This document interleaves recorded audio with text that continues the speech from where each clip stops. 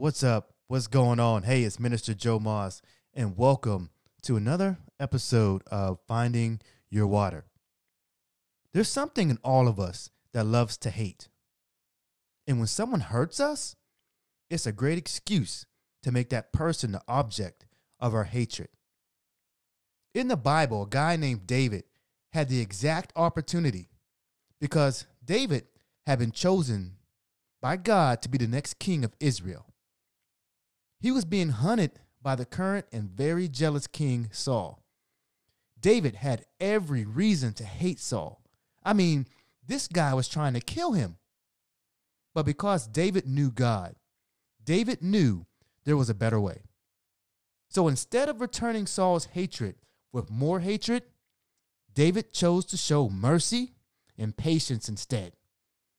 Although David wasn't perfect, his choices here remind us what God invites us to do, which is love the people we want to hate. And that's what we're going to be learning about today. Stay tuned. This lesson is going to bless your life. So today we are talking about loving the people that you want to hate. And, it seems like we've all got strong opinions about celebrities. So let's try something. If you could draft a few famous people into your inner circle, who would you pick? Who would you pick? Would it be a politician? Would it be a movie star? Would it be a professional athlete? Who would you pick?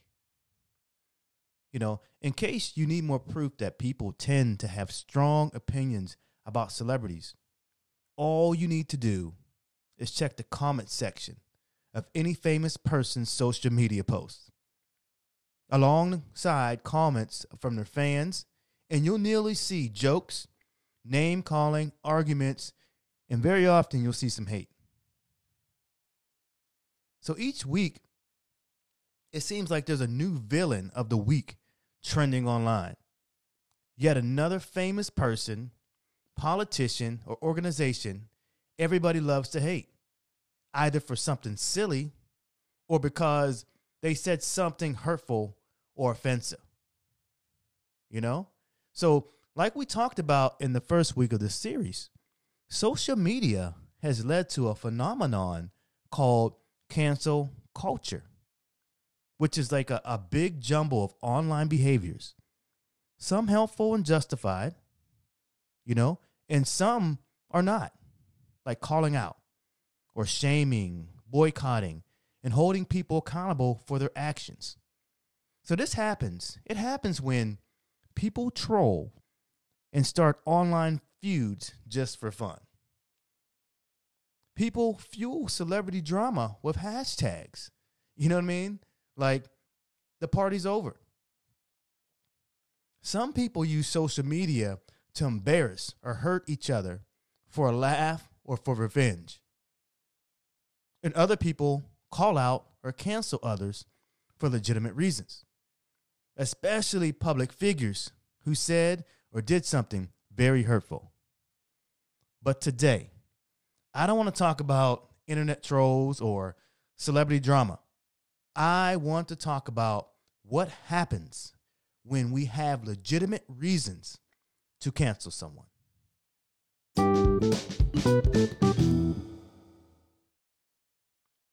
Why do you think people sometimes love to hate each other? I believe if you thought a little deeper and harder, you could probably remember a time when you wanted revenge on someone who hurt you. Whether it was online or in your family or in your circle of friends. There seems to be never a shortage of people we love to hate, especially when we feel there's a good reason for that hatred. So when someone hurts us, it's tempting to cancel them by loving to hate them or being quick to talk poorly about them. Or if we really want to get them, we'll just dehumanize them altogether. And to top the cake off, right, we just take revenge on them. So I want you to think about a story. A time when someone hurt you and you wanted revenge. How did they hurt you? How did you respond? And what did you learn or observe about that exchange? Did the conflict escalate? Did you take revenge? Did they take revenge? What do you wish you would have done differently? These are all great questions and great things for us to ponder and think about. I mean, this is complicated, isn't it? You know, when you're hurt, of course, you want to stick up for yourself and hold people accountable for their actions. But God calls us to forgive and show grace rather than seeking revenge. So how do we balance accountability with grace and forgiveness? Does forgiving someone mean pretending like the hurt never happened? What do we need to seek justice? And when do we need to just let something go?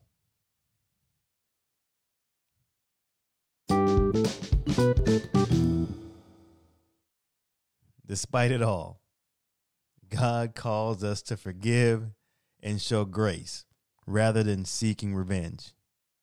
You know, sometimes, you want to ask, like, God, do you ever think there's a legitimate reason to hate someone? And then what he does, he sends us right to the scripture and gives us some examples to follow. And one of the scriptures God sent me to was 1 Samuel 24, verses 1 through 7. So we'll get there in a second. But last week, we heard the story of David and King Saul, focusing mostly on Saul.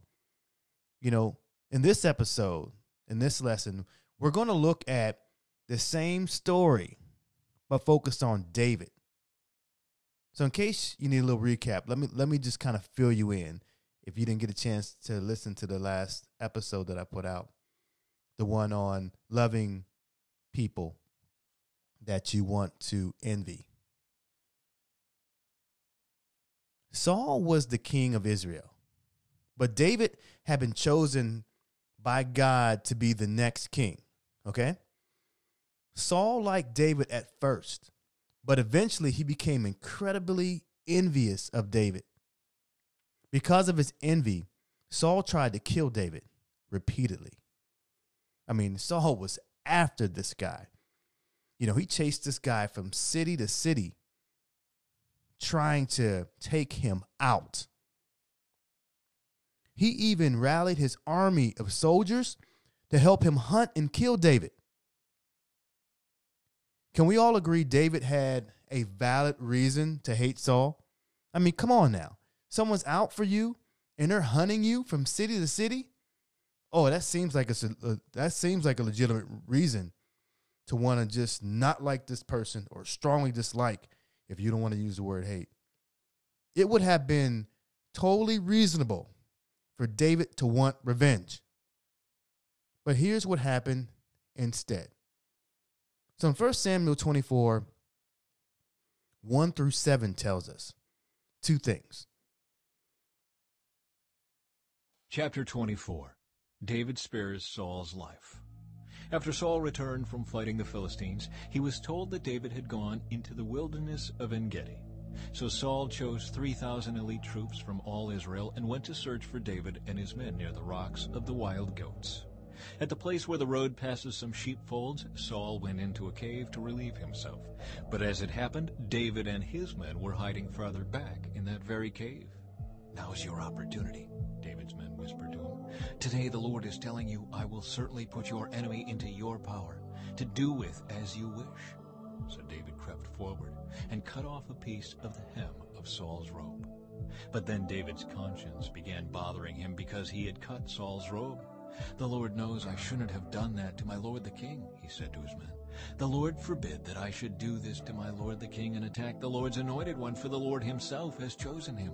So David restrained his men and did not let them kill Saul. After Saul had left the cave and gone on his way, David came out and shouted after him, "My lord the king!" And when Saul looked around, David bowed low before him. So in this passage, 1 Samuel 24, we learn that David spares Saul's life. And there are two things that I want to bring to your attention. And the first thing, yes, the bathroom thing is funny. It did say that he went into a cave to relieve himself. Ha, ha, ha, ha. Okay, people back then were human as well. Okay, so let's just get past that. All right. Second, not only did David not kill Saul, he didn't even hurt him. I mean, he cut off a piece of Saul's robe as evidence. But even when he did that, he felt remorseful about it. And he let Saul leave in peace. So when David had the opportunity to take revenge and let hate guide him, he chose to let Saul go instead. Now, in this moment, David chose to love Saul in spite of his actions. That doesn't mean David suddenly liked Saul or wanted to be his best friend, but David showed love instead of hate by showing mercy to Saul instead of revenge. Now, that's something we know that only God helps him with. And that's something that we know that only God can help us with. So like I mentioned in the last episode, in the last lesson, David and Saul didn't exactly reconcile. The best they could do was promise to stay away from each other. And that's what they did. For the rest of their lives, they never saw each other again.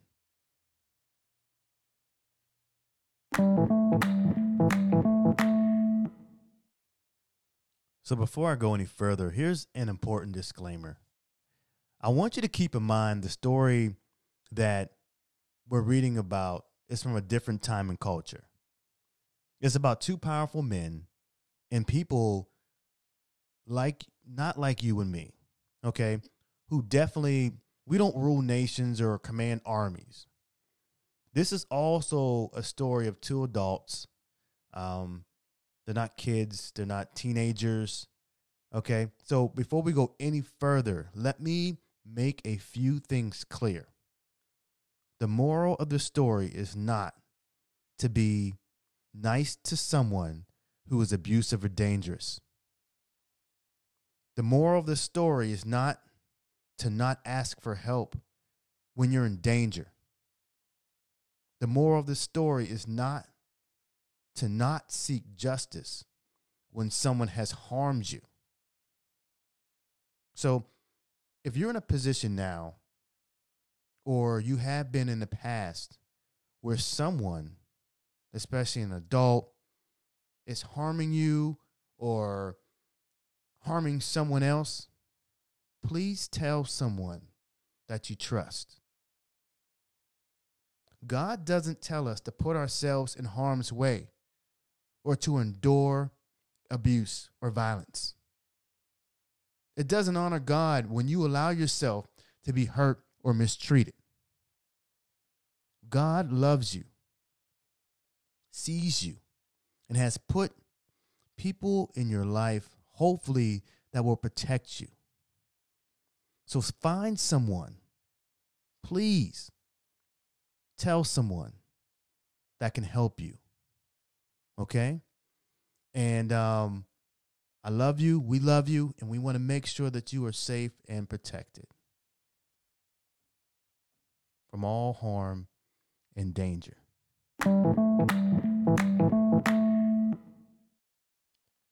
So if that's not the lesson we should take from this story, what is? Like I said last week in the episode on loving the people we envy, and if you haven't heard that lesson, I would suggest going back and getting those nuggets because they're going to bless your life. It's helpful when reading Old Testament stories to look ahead to the words of Jesus and see what he had to say. So we're going to do just that in Matthew chapter 5, verses 38 through 45. Let's see what Jesus has to say. Teaching about revenge. You have heard the law that says the punishment must match the injury, an eye for an eye and a tooth for a tooth. But I say, do not resist an evil person. If someone slaps you on the right cheek, offer the other cheek also. If you are sued in court and your shirt is taken from you, give your coat too. If a soldier demands that you carry his gear for a mile, carry it 2 miles. Give to those who ask, and don't turn away from those who want to borrow. Teaching about love for enemies. You have heard the law that says, love your neighbor and hate your enemy. But I say, love your enemies. Pray for those who persecute you. In that way, you will be acting as true children of your Father in heaven. For he gives his sunlight to both the evil and the good, and he sends rain on the just and the unjust alike. As he often did, Jesus flipped the script again on the world's wisdom about love and hate. Instead of telling his audience to love those who love them and hate those who hate them, Jesus challenged them and us to try something new, to love our enemies. Although David lived many years before Jesus spoke these words, David understood God wouldn't want him to return Saul's hatred with more hatred. His decision to show Saul love instead of vengeance points to what Jesus challenges us to do, which is love the people we want to hate.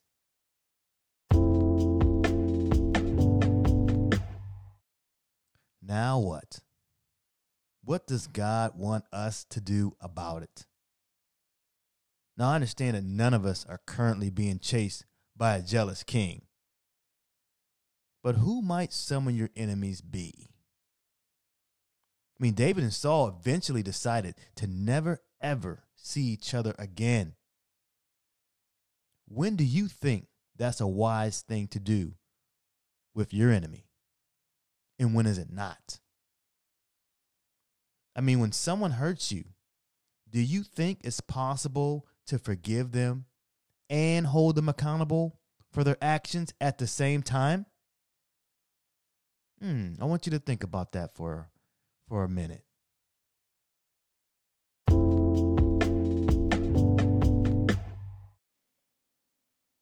Let's talk about this phrase, turn the other cheek, because it's often misunderstood.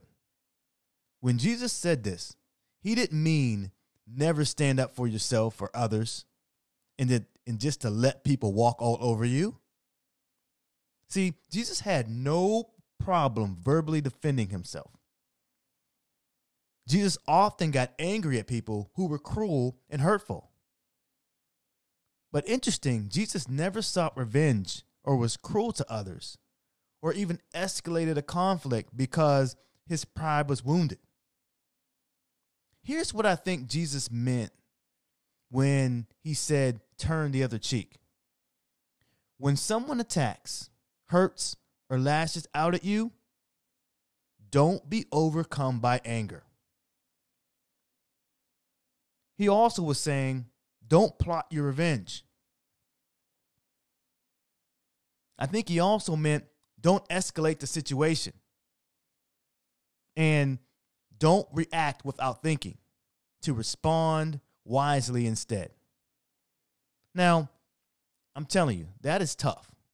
Those are very challenging things. And, but I'm going to let you in on a little secret about Jesus. Many people think Jesus, when they think of Jesus, only as a kind, gentle, peace-loving man. But Jesus was also revolutionary. He upset both religious and political leaders of his day. They all wanted him dead. I mean, Jesus' enemies would often try to provoke or trap him just so they can have an excuse to arrest him. But Jesus knew better. So I want you to imagine for a moment that you're really, really angry with someone. And you just go and you just punch them dead in their face, looking for a fight. But then something strange happens. They don't hit back. They don't even become aggressive. Instead, they take a deep breath. They raise their hands in the air. They look you straight in your eyes, and they turn their head, giving you the perfect shot to punch them again. Now, here's, I know, extreme example, right? Here's what I hope you would do in that moment. Like I said, I would hope. I want you to stop and consider what you've done. Realize you can't hit them again because you clearly become the bad guy. I want you to calm down. Feel a bit of shame for what you've done and walk away. That's what Jesus wants us to do. He's asking a lot. But that's the power of love over hate and of self-control instead of revenge.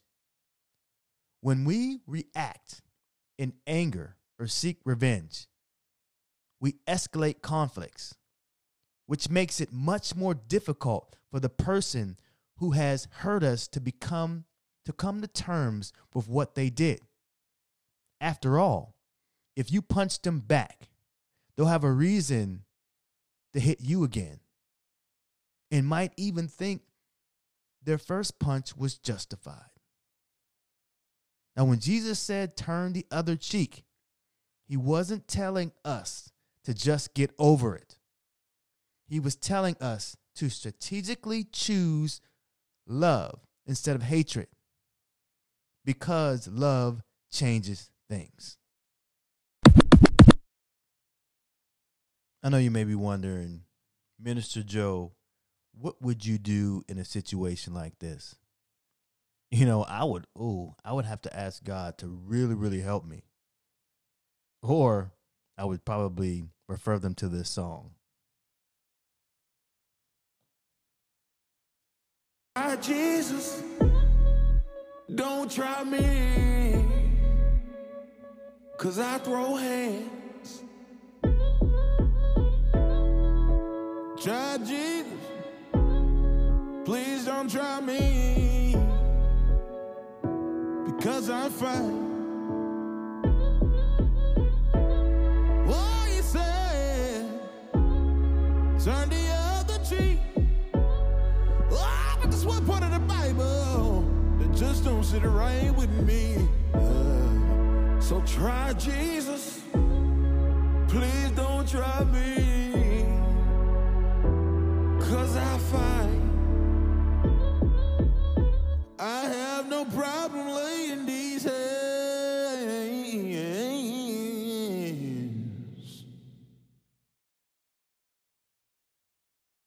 But on a more serious note, and all jokes aside, we need to pray for our enemies. So who are your enemies? Who are you tempted to hate because of the way they've hurt or treated you? Who have you hurt out of a desire for revenge? And how can you make it right? How can you stop the back and forth exchange of hatred and retaliation? How can you strategically choose to love someone you want to hate? See, when someone hurts us, it's natural to want to cancel them and make them pay. But it's possible to hold someone accountable for their actions without adding the hatred in the world. The world needs us to model a new way forward. The way of love, not hate. Yes, it will be very challenging, but most important things are. This change can start with us when we decide to, number one, forgive. Forgiveness isn't something we do for a person who hurt us. It's something we do for ourselves and God. Whether they ask for our forgiveness or not, we can choose to let go of bitterness towards the people who have hurt us. You may not be ready to fully forgive that person today, and that's okay. But forgiveness is often a journey. Number two, notice. We all need people to model for us what compassion and love look like. But the good news is that these examples are everywhere. We just have to pay attention. Number three, defend. We've talked a lot about what to do when we've been hurt. But don't forget that other people are being hurt all the time. You may notice someone being bullied at school or at work or on the job. Or you might begin to explore deep and systemic problems like injustice, racism, and inequality. If you were like David, being hunted by the king, you would have wanted someone to defend you, right? We can do that for others. And number four, we need to pray. The things we've talked about today are difficult. If we want to choose love instead of hate, we're going to need a lot of help. We have to learn to pray for those who have hurt us and who are hunting others, just like Jesus said. It's hard to hate someone you're consistently praying for. Now, as we come to a close today, I want to challenge you to pray for the person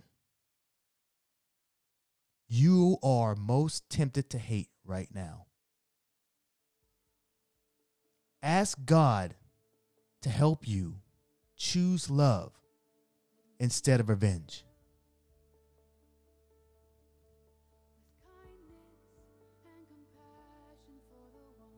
If we choose to hate our enemies, hate will only grow. But if we choose to love our enemies with God's help, that love will grow, spread, and even change our culture. It's not going to be easy, but it's worth it. Like Jesus and like David did, God is challenging you to love the people you want to hate. And see how it changes you, changes them, and changes the world. Much love, and God bless.